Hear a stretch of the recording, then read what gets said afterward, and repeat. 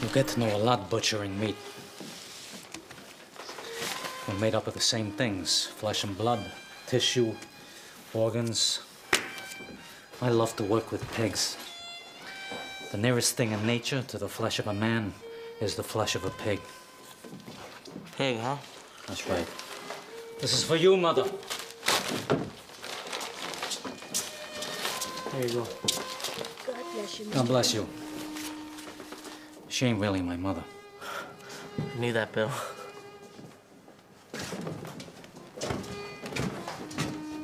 This is the liver. The kidneys. The heart. This is a wound.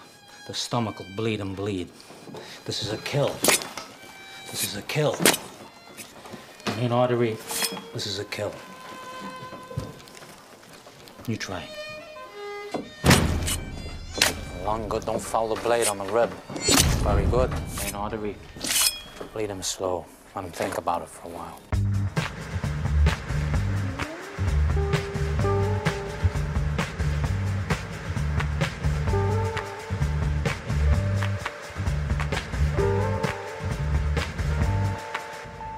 We are recording to you from Studio 212 on beautiful South Lake Union, Seattle, Washington. This is going to be episode 131 of Grill How Much Longer Steak, Mr. JP. How much longer are those fucking ribeyes? 2 minutes. 2 minutes. Thank you. Trim that fat, sir. Eric Rivera, out today. As you know, he is a madman, and he does 87,000 things. And so he's very busy. We usually record on Mondays. It is now Wednesday. The show will be coming out tomorrow on Thursday. So he is busy this week. He is hiring some new people in his kitchen. He is trying to expand. And I am glad that he is getting some recognition for that. And they also have recognized what an insane human being he is. Eater.com has put him on the front page, and the title of it is, you can go to eaterseattle.com, and the name of the article is How Rockstar Chef Eric Rivera Manages to Do It All. Rockstar, I don't know about that. He's more of a rap star. I think he's Trap star. Trap star, yeah. I mean, his shoe game is on point, so, you know. Yeah, so he pretty much, I mean, this article covers our very first interview that we did with Eric before he was a co-host on this show. He talks about, where he worked at. It doesn't cover everywhere he worked at, but none of the beef, none of the drama. That's kind of what we get into here on the show. Yeah, because we like our meat. What? We like our meat. You like meat. We like all the beef, dude. All the beef. I'm vegetarian lately, you know what I'm saying? Getting these gains. Oh, by the way, one of my Gains partners, one of my little workout buddies is here in the studio. You guys may recognize JP if you're a longtime listener of this podcast. Take it all the way back to episode 13 where we talked about butchery. My buddy... 131. I know. Come a long way. We came up. Kind of. But episode 13 featured JP. John Paul, you want to introduce yourself? Not really. John Paul the Butcher. Yeah, he was a butcher that I met a long time ago. He hails from California. He is currently still in the industry, but not in the back of the house. No. Kind of what we wanted to talk about, a little bit about today, but the transition and episode 13 was in 2016? 2000 fucking forever ago, man. It's been like 2 years. Yeah, so I haven't, he's moving to New York.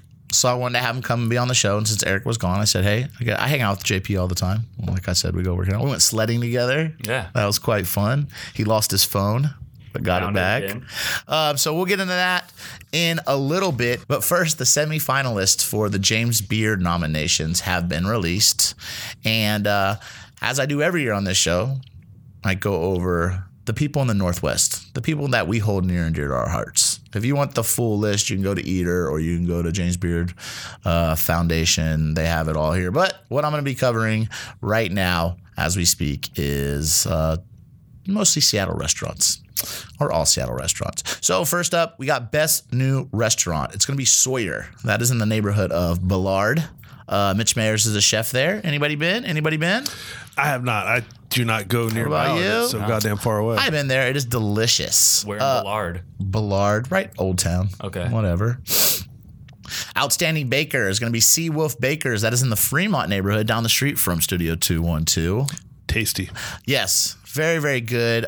Both of the guys, the two brothers that run the place, it's Kit and Jesse Schumann.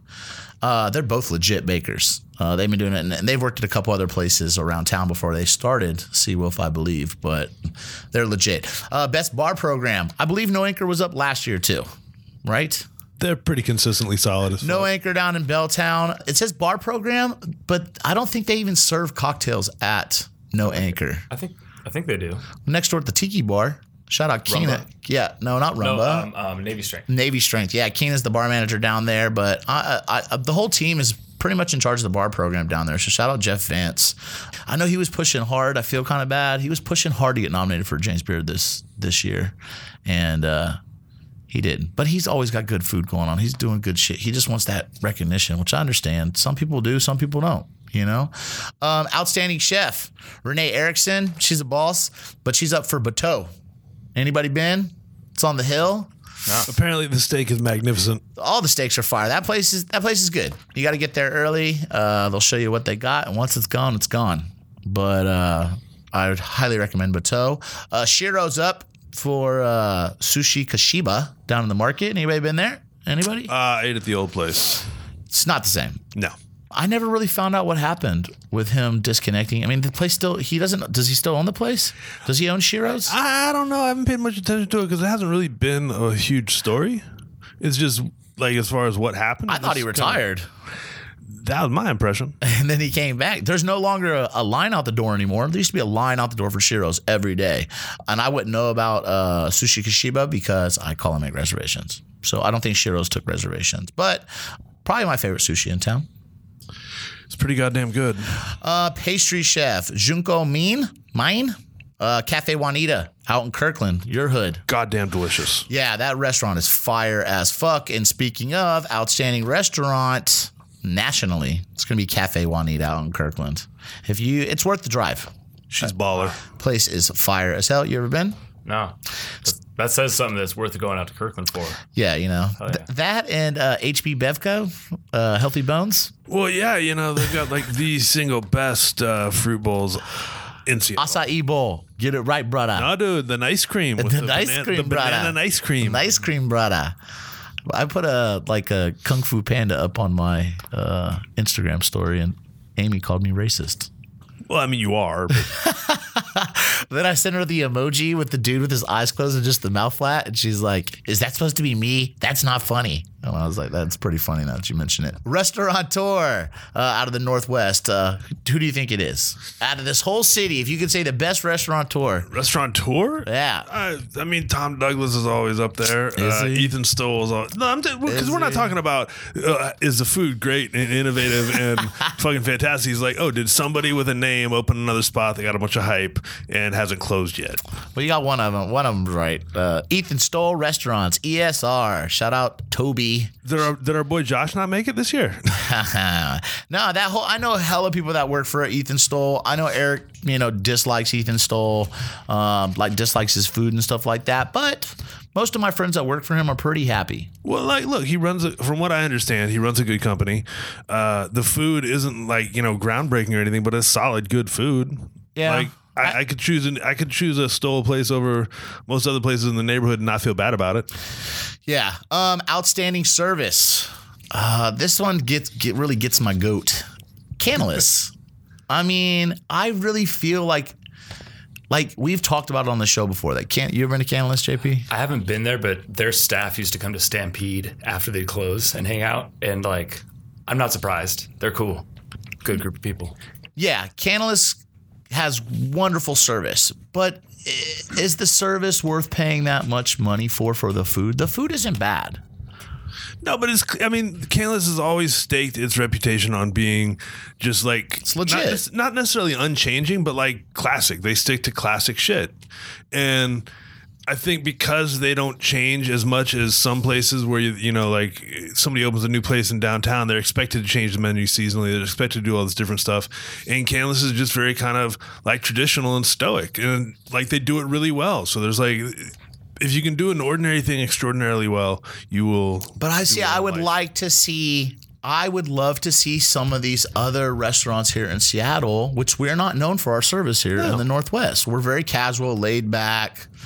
You know, we just are like, you know, nonchalant. Everybody here is Seattle Freeze. Everybody's too cool for school. But I would like to see some like Bateau, right? I mean, it's an amazing restaurant, but I would love to see like Bateau on that list. You know what I'm saying? But then they got to step their game up if they want to get on that list. Because honestly, I know exactly. That's what I'm saying. But I wish that more places would pride themselves on service. Not that it's bad service, it's just not excellent service. And they let fucking, I don't know, too tattooed, too cool for school people that just don't fucking care. And it's like if you ask for something out of like, you know, they throw you a fucking attitude instead of being like, oh, I'm here to serve you. You know, a lot of that, I can make a lot of the food at some of these fucking fancy restaurants. Let's be fucking honest. It's not fucking rocket science. I can't do what Eric does. You know, that's not what I do. But some of these restaurants, I can cook a motherfucking steak. I fucking kill it on a grill. Honestly, man, part of what stands out to me is the fact that the best service I've had in this area, period, was over at John Howie in Bellevue. You always, man, suck his dick some more. I hear John Howie out of your mouth at least twice a show. What are you talking about? It's on your side. It's repping East Side over there. I never talk about that place. You do. I might talk about a good dinner, but I've mentioned but like as far as service goes, straight up, I've never been there. He's baller though. It's baller service. Yeah. Like probably the only place I've had better service down in Vegas. Best wine program. It's gonna be Lorson in downtown Seattle. I have been there to eat. The food is delicious too. Wine. I haven't been drinking so much wine lately, but beer, booze, and winemakers. Nobody here in Seattle, which, you know, kind of upsets me. But we got Dave Green. He's at Skagit Valley Malting in Burlington, Washington. And then Mike Shore at Red Willow Vineyard in Wapato. Anybody know that? Then we got your rising chef, which this is, you know, confusing to me. Jay Blackington out in Hogstones Wood on Orcas Island. I'm really happy that they went out of town and went to Orcas. We talk about the islands all the time. I did not know about this place, but next time I find myself out there, I'll be going to this place. And then Shota at Adana, but wasn't he on Rising Chef Star last year? I mean, look, he could still be on the ascent. I guess. Yeah, he is. He's going up, and it couldn't happen to a nicer guy. Could not happen to a nicer guy. Yeah, his IG stories are baller. He's baller. Yeah. He's a good dude. And then you got your category of Best Chef Northwest. I'll run through it real quick. Logan Cox at Homer, fire. Eric Donnelly, I want to go fishing with him. He's at Rock Creek. Eric Johnson at Stateside, just ate there last week. It's always good. Colin Patterson, that is at Mana Restaurant, and that is not in Seattle. I can't remember where it's at. Oh, it's in Leavenworth. That's where it's at. A sleepy little town east of... So it's Mountain Town, I guess. This is built like a German chalet, you know. Go get your worst. Chef Soma at Komanegi. If you have not been there, gangster, get your ass there and eat that shit. And then Rachel Yang at Jewel. It's good to see. What's the most politest way to say? It's good to see ethnic chefs getting nominated for the food that. Not very many ethnic chefs on here. No, but it's good to see her getting nominated for that stuff. Yeah, I don't know. I keep on reading these articles, and, you know, Eric always backs me up on this, but, you know, you need some more diversity in the kitchen. You do. More women, you know. JP doesn't believe in that. He's all super quiet over there. I would like to make one mention about the National James Beard Awards and some nominees that they missed. Oh, yeah. Thanks. I was going to cover a couple of them. But a couple of them. But I was really disappointed because there was one restaurant that got left out that I was really kind of excited to see what everybody's thoughts were. And that's Chicken Guy from Guy Fieri, his new national chain of chicken tenders restaurants. And chicken tenders. You know, the overlooking of Chicken Guy is a fucking travesty. There's all your players are on there. What I liked about this list is it's not everybody from your major cities. You know, it's not just New York, Chicago, LA, San Francisco, Seattle, You got some Virginian restaurants, North Carolina. Well, I think the South has really been coming up a lot in the last couple of years. Just I think Southern food is getting some more respect. Well, it's getting respect, and people, I think serious chefs are starting to do serious shit with it. And you see it like all over the place as far as the kind of people getting profiled from guys like Sean Brock. And then, like, I mean, fucking Top Chef went down to Kentucky. So by the time they jump on the trend, you know it's already rolling. Heard. Okay, JP. Now, last time I had you here in the studio, you were working where? Around then, I think I was still just at Local 360 in Bell and Wheat. No, you weren't. No? No. It was Local 360 in Whole Foods then at the time. Yeah, you were at Whole Foods because we talked about butchering at Whole Foods. And then you decided to leave the back of the house.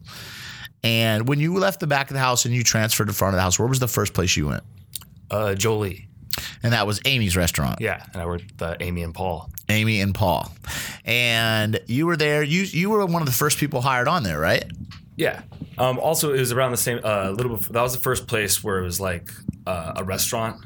Because before then, I was working at a Box House. That's when I first started bar backing, was a Box House. That's right. And that's like a nightclub, a sports bar, but that was like high volume. And like we had talked about last time on the show how, you know, being in the industry doesn't necessarily mean you're a grunt or a line cook or whatever. You were actually a full-time butcher.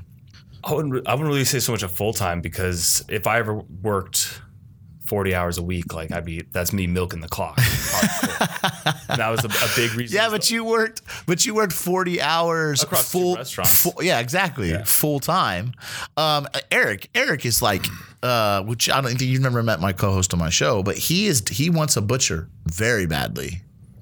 He needs somebody there because he doesn't have anybody there that does any butchery for him. So that time it takes for somebody to come in and just knock that stuff out is so helpful to the entire. I've noticed that the entire crew.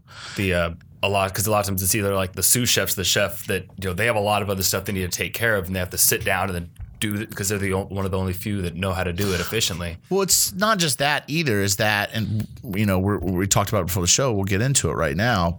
When you're a butcher and that is what you're focused on, that is all you do. It's like a specialist. All day. Like exactly. Kind of like having a pastry chef. Exactly. They'll always hire a pastry chef. Yeah. Or a bread maker. Or somebody that just focuses on desserts.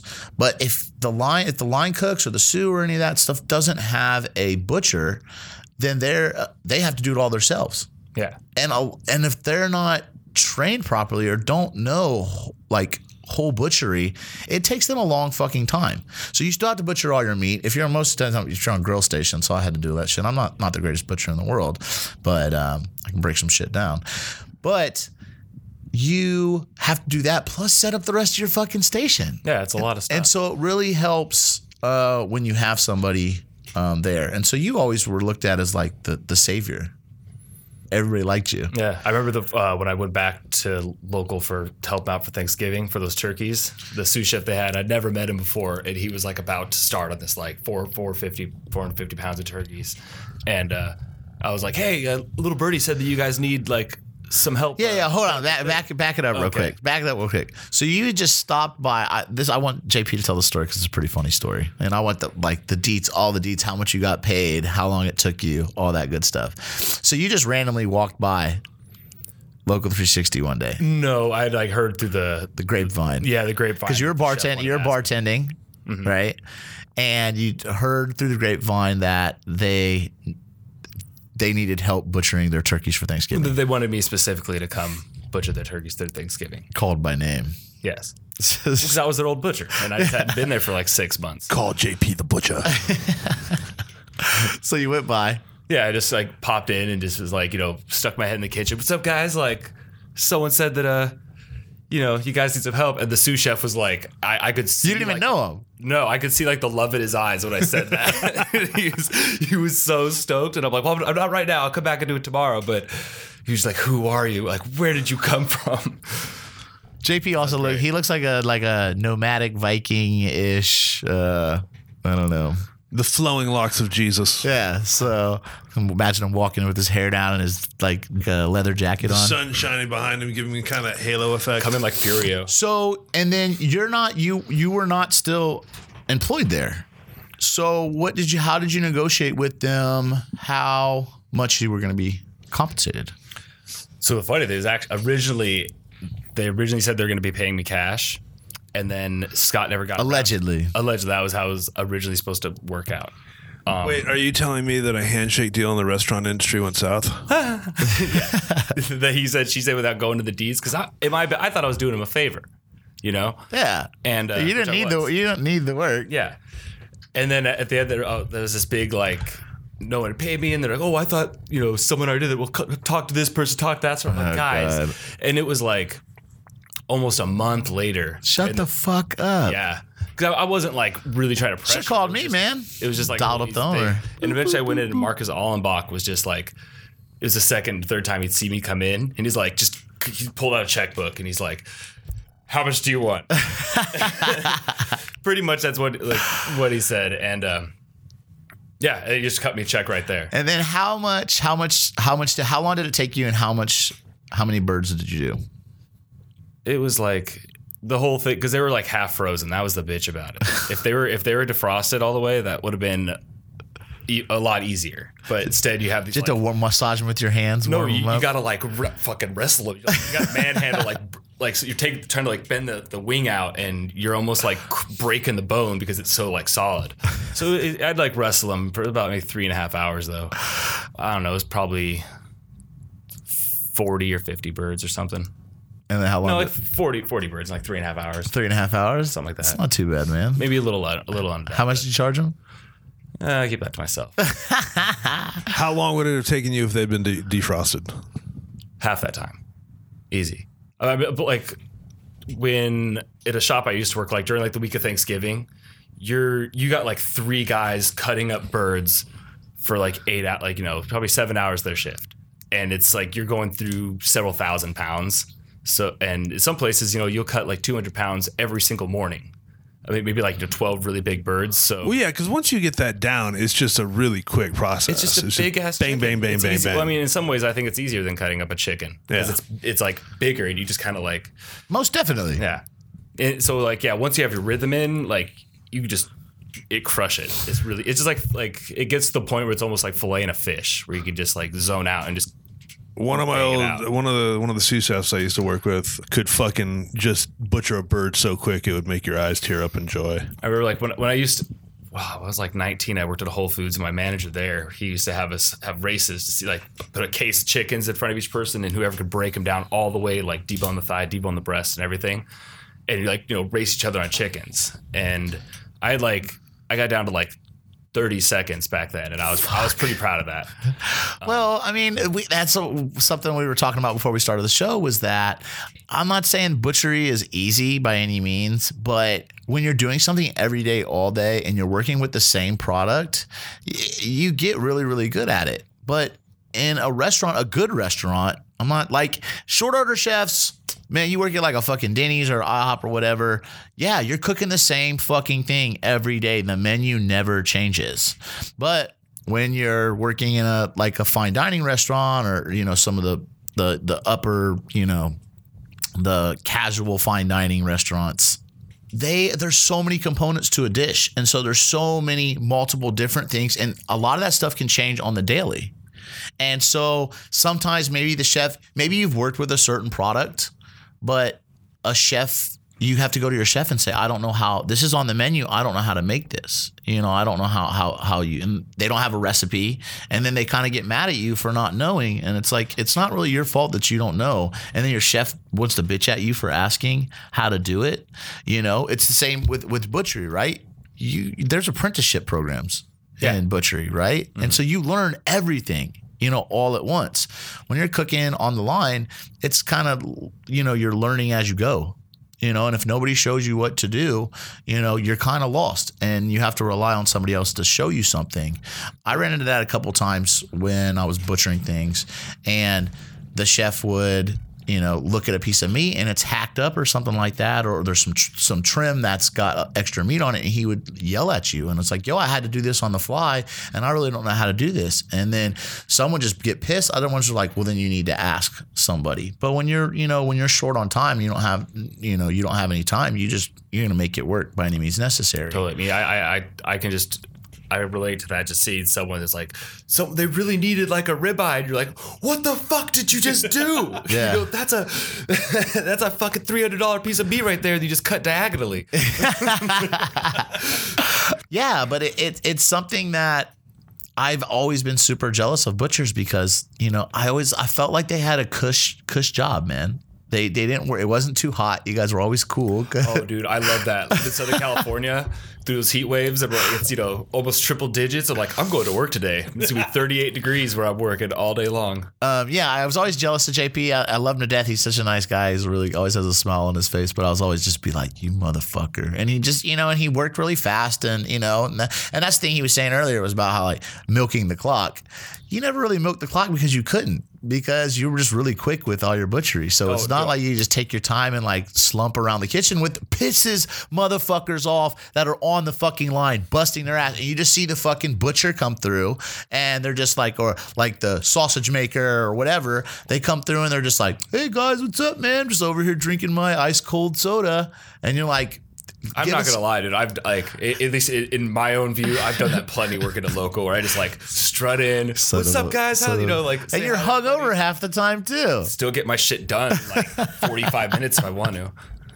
It's fucked up. Pasta makers sometimes are the same way too, because they gotta let the pasta dry and they got, you know, to let it rise, all this shit, you know. So they're just like, you know. As much as I bitch, you know, I enjoy the stress and the camaraderie and like the challenge of working on a line and making it through a service. You just like the chaos. I think that's most line cooks do. We like that. Just okay, everything's running a million miles an hour and could fall apart in a second, and it's fun. So much better. Yeah. So here, I got questions for you. What's your favorite animal to break down? Lamb. Yeah. What is it about it? Just size? Yeah, I can pick the whole thing up by its leg and start like taking it apart. All the other ones are, and that's kind of what when I first started learning like the anatomy and just how the whole like works apart. Just on a lamb, it's a lot easier because of the cow. It's like hung up in front of you, but with the lamb, you can kind of like. So it's just a little more tangible. Like you can say, "Oh, I can't fit all this in my head." Mm-hmm. How do you feel about different cuts of meat on a cow? Like, what's your favorite? What's underused? What are people missing that they should really start to look more at as far as the cuts that they buy? That's a good question. Like, what probably my favorite cut? And I just learned a new name for it yesterday. It's called it's the cap of a top sirloin. Like French called the culotte. Culotte. The culotte. In Spanish, it's called the picanha. I didn't know that. Because in Spanish, culotte is really close to culo, which is a whole different piece of animal. I had a boss that like, because I used to be like, oh, we'll try this culotte steak. And he came up and was like, dude, don't say that. Like, people think you're saying culo. I'm like, no, you think I'm saying culo. Okay. Like, it's French. Since we're talking about Spanish meats, I want to shout out. I went to eat at Buenos Aires Grill down in Belltown. Fire. Yeah. It's Argentinian restaurant and the GM. Great Scotch selection. GM hooked it up. It was really good, but they have some pretty fire meat selection down there. So you love the culotte. Yeah, love that. Not the culo, culotte. Yeah. And the other one would be like face meat. I think like I always see you playing with that. Yeah. Yeah, like just any face meat. Head cheese? Head cheese, I mean, yeah, that's always a good one. Cheek. Yeah, that's a really good cheek. one. You like cheek a lot? Yeah. Them cheeks. Give me the cheeks. One more question about butchering before we get into what you've been up to since last time I just wanted to catch up some newer listeners about, you know, your background and what you do. What's your Achilles heel of butchering? Taking out the hind leg. Yeah. Like, let's say, you know, if you have a whole pig or a lamb or whatever, just trying to get the whole leg out at once without using a saw. It's pretty difficult. But everybody uses a saw. Unless you're like in a you don't have to. You're in a barn, you know. I mean, like that. Hang that thing up. That like that pig. Yeah. That I did on Chinese New Year. I did a scorpion fate. I deboned a whole pig for Chinese New Year, and but keeping the skeleton intact to the head, so it was like a scorpion fatality. That was a bitch because I was. Well, I mean, that fucker was half frozen. Yeah, too. but you did that. But you did that as you weren't even working as a butcher when you did that, right?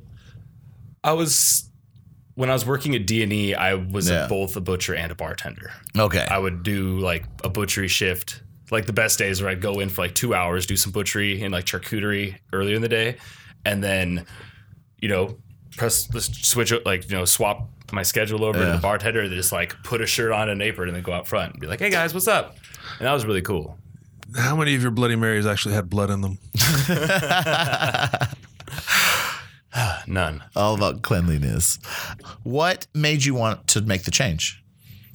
Was it purely financial? Was it hours? The amount of people. Well, okay, like I never got into butchery thinking that I wanted that to be a career. Like if anything, it's become a hobby to me now. It's something like I like to do. I still want to do it like on the side for fun because it's cool, and like charcuterie is a lot of fun. Then I'm still. Did you get into dry aging and all that stuff and curing? I've done a lot with dry aging, but curing meats and like nitrates, I'm very new to all of that. And I think it's really cool. It's a lot of fun. The biggest part is just so many of my friends for like years when I came to Seattle, so many people that I was working with that all worked in like in the service industry were like, dude, you need to be a bartender. Like you're like the character of a bartender. And I just kept getting that from just like. I think they meant you're an alcoholic is what I think. I think that's like, hey man, fat guys, you're a chef. You're a fat chef, get in the kitchen. You're good looking drunk behind the bar. Just joking, JP. Okay. Not really. So so they were just like, you make the switch, and it took you a while. You bar back to a couple different places, and then our friend Amy, as you can see, there's a theme. We're all connected. Most of my friends that come with this show, one big incestuous circle. She hired you out at her new restaurant, Jolie, which is gone now, and you started working with Paul. Yeah. Who was Amy's bar manager. Fucking genie of cocktails. Genie of cocktails? Yeah, dude, that guy knows what he's doing. And then you left because he actually opened up his own bar, correct? There's like a 6-month gap between those two times. So I didn't leave because of that. Like we both left around the same time, and then like down the road he was working on opening Stampede. I was kind of came by to just like kind of hang out and help out a little bit with what he needed. And then I helped doing the grand opening. And like the second day, he's like, I want you to work here. So the funny thing about that is that people kept telling me about this place Stampede, this new cocktail bar, this new place. And I was like, I don't know what the fuck it's at. I've never been there, whatever, yada, yada, yada. Missing out. And then I ran into JP, and he was like, I was like, what are you doing? Where are you working at? And he's like, oh, Stampede. Then he told me who was owning it, who ran it, and stuff like that. And I was like, okay. And that's the thing that we talk about on this show all the time about how people bump their gums and tell you a place is awesome and you got to check this place out and it's so good. It's the new thing. And you're like, what the fuck ever. I don't care. That's just people in the industry say that. That's how we operate. And then you run into somebody who knows what they're talking about that can, you trust their opinion of, and that's when I actually went. Because you recommended it, and I found out who the owner was, and I found out that, and I've heard about him, and I'd had some of his drinks before. He was a good bartender. What I thought funny about Stampede, though, which is still open, it's in Fremont, right? Yeah. They're crushing it. What I had thought, and they got still open, like yeah, no. Well, no, they're doing good. But I was just saying, I wanted to make sure we're not talking past tense, like that it closed. JP just doesn't work there anymore. What I thought was funny about that place is they had no kitchen.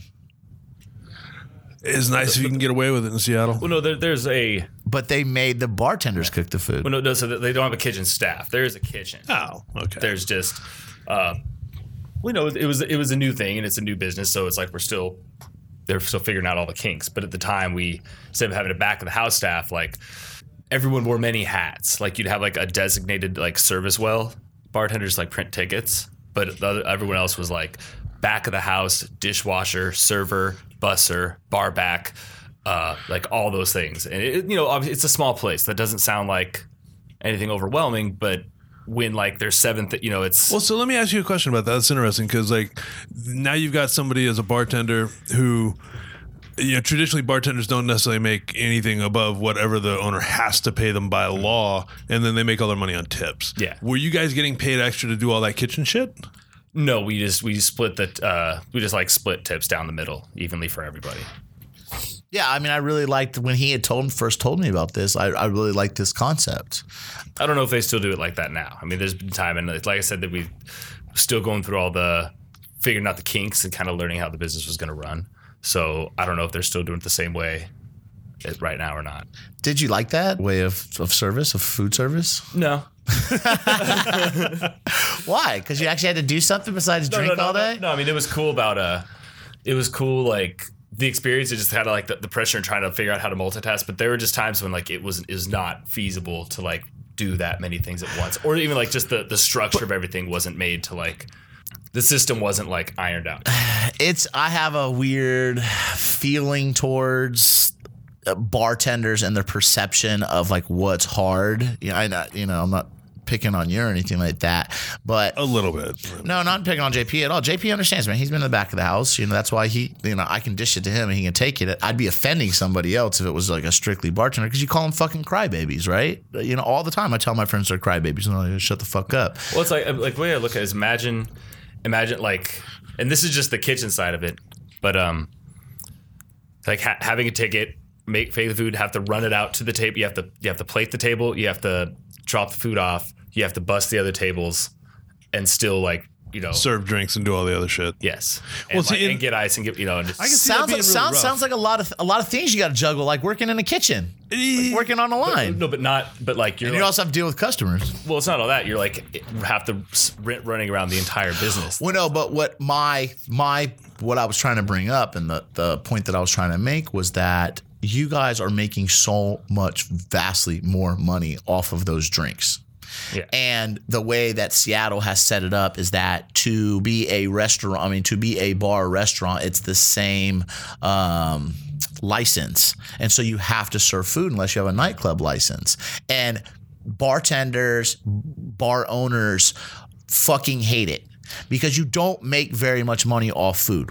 It's a very small profit margin, and compared to how much you're starting to have to pay chefs. So I thought it was funny, or cooks. So I thought it was funny that the owner had actually started making the bartenders serve the food, bust the table. Barbacks. And barbacks, you know what I'm saying? But you can still pay them a lesser wage because you're splitting all the tips, which I think is really, really good. I don't want to say that it's taking money out of the hands of my fellow cooks, because what you guys were cooking there was sufficient for. We were steaming dumplings. Yeah.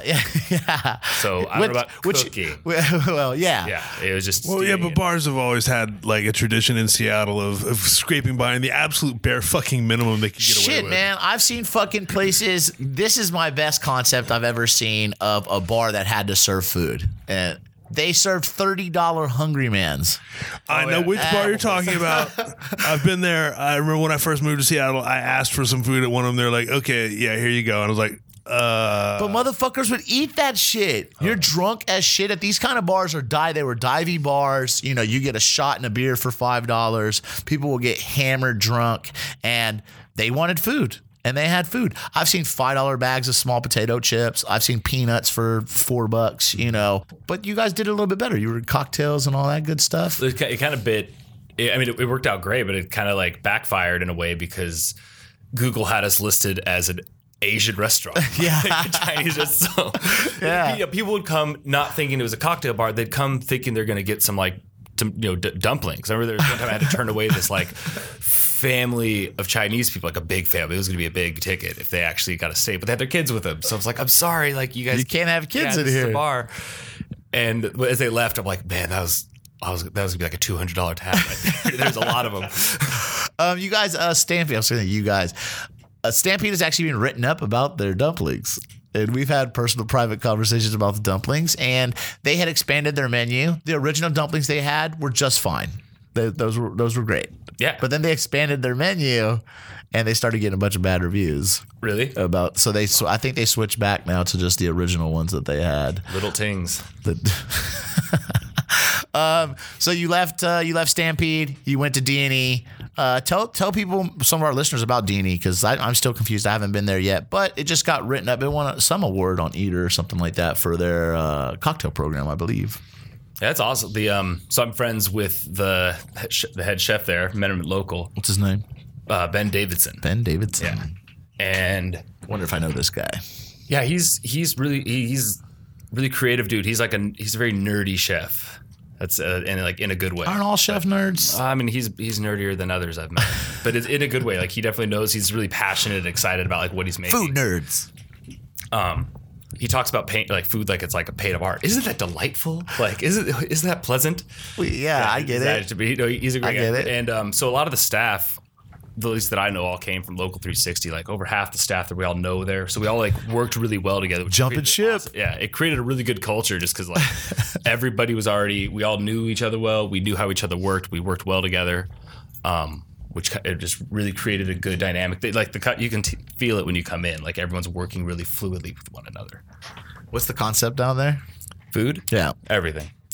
Yeah, it's a big ass menu. North American cuisine was how they want to describe it, but I mean, they got everything from like tandoori carrots and like veggie shawarma and house-made charcuterie hoagies. I have not been down there. It is in Pioneer Square. I've heard really good things about it.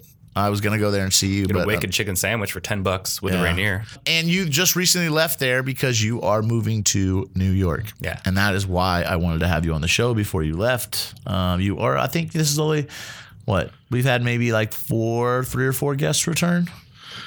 Yeah, not many. And I hang out with JP pretty often, and we talk about food and all sorts of stuff, mostly metal.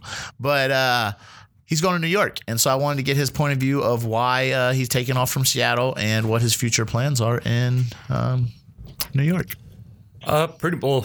There's a couple reasons with New York. One is it's kind of part of like my bucket list, just somewhere something I want to check out before it's too late. But also as a bartender, that's a really good city to be a bartender. It's super competitive also, but there's no shortage of bars there and different types of bars.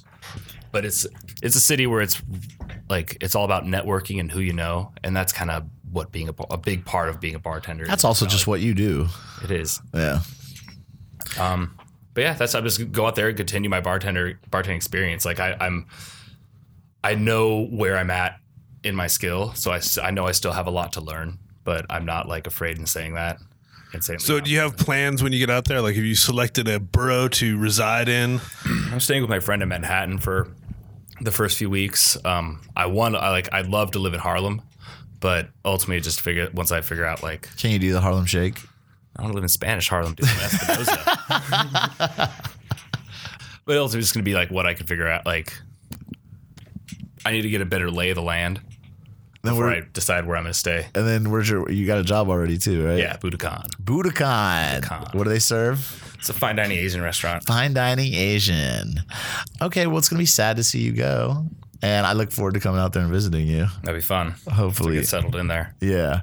Do you want to let people know how to get a hold of you? Absolutely not. That's why I'm leaving. Fuck off. I've deactivated my Facebook. What? Yeah. You don't want any followers, man? No, a big thing is like as I'm applying for new jobs, I don't want them to be like, oh, who's this guy? Just put it on my Facebook. The first thing you see is a picture of me wearing makeup in a bathrobe. Like, what about IG? Oh, yeah, that's your IG. Yeah, I can't. Every time I try to tag you on Instagram, I can't remember your name. Excellent. It works. That's going to bring us to the end of episode 131 of Grill How Long Steak Mister. 20 minutes. 20 minutes? It's a long time, buddy. Yeah, suck it. It's a long time. Thank you, Keith. I didn't introduce you at the beginning of the show. That's okay. But I'll keep the wise jokes down to a minimum. I'm too tired, too exhausted these days to even fight with you. Can't do it. Bobby Stills, if you want to get a hold of me on all the platforms, it's at Bobby Stills on your Facebook, your Instagrams, and your Twitters. It's also Bobby Stills on PlayStation Network. I'm on to Red Dead Redemption. If you want to get a hold of us at the show, it's going to be Grill How Long Steak Mister on Facebook and Instagram, at How Long Steak Mister on Twitters, and then it's going to be Grill How Long Steak Mister at gmail.com. That's Mr. MR for any questions, comments, topics you'd like to hear, or if you want to start shit. I'm always here. If you want to get a hold of Eric Rivera, check out his new Eater story, or just listen to our episode when we first interviewed him when he was a guest on our show. It's the same thing. Or you can visit him and book yourself a true dinner experience. Holy shit. Synchronicity. It's going to be Addo.com, ADDO, Lechoncito, for his Puerto Rican pop-up. He's also serving lechoncito Puerto Rican lunch. He's working on a new. He did pork rind puff pastry. Today he made. Sounds He's fucking going to be delicious. serving it tomorrow. Silva for his tasting menu, Northwest style cuisine, and Eric Rivera cooks across all platforms. Keith, you can get a hold of him at Beats Noise Light on Instagram for all your podcasting, digital media needs. What else are we getting into, Keith? Man, it's all just graph pictures on my shit. No, I'm talking about for Soundcasting Network. Fucking hit us up, man. Keith at soundcastingnetwork.com or info at soundcastingnetwork.com. Yeah, just soundcastingnetwork.com. Go to the It's got website. all our issues. The website is always getting better. It's always getting better. Building the types of media we're doing is broadening the spectrum. I'm just proud that now I can say I'm officially part of the cannabis industry and not worry about the feds knocking on my door. Where that bud at? Yeah, man. Be on the lookout. We'll probably post some stuff from our CanaCon adventures. We're still trying to get a okay on. We posted the Sean Miss O'Neill, Kat Cora, we're still waiting to hear back from their wonderful team. but our Cat Cora interview was fire. She's a fire lady. She's only like 5'4". Yeah, shout out to my homeboy Hammy If down that. in New Orleans. He actually just snagged a picture. Cat Cora was in his kitchen cooking. So I think we're gonna try to do a couple more guests. When me and Eric are in here, we just talk and talk and talk. So we don't really have any time or room for guests. But I have a lot of friends who don't live in live in Seattle who are chefs that I'd really like to talk to. So I think we're gonna start working on Skyping some people in and stuff, and hopefully we can get the sound quality in. So I appreciate everybody listening.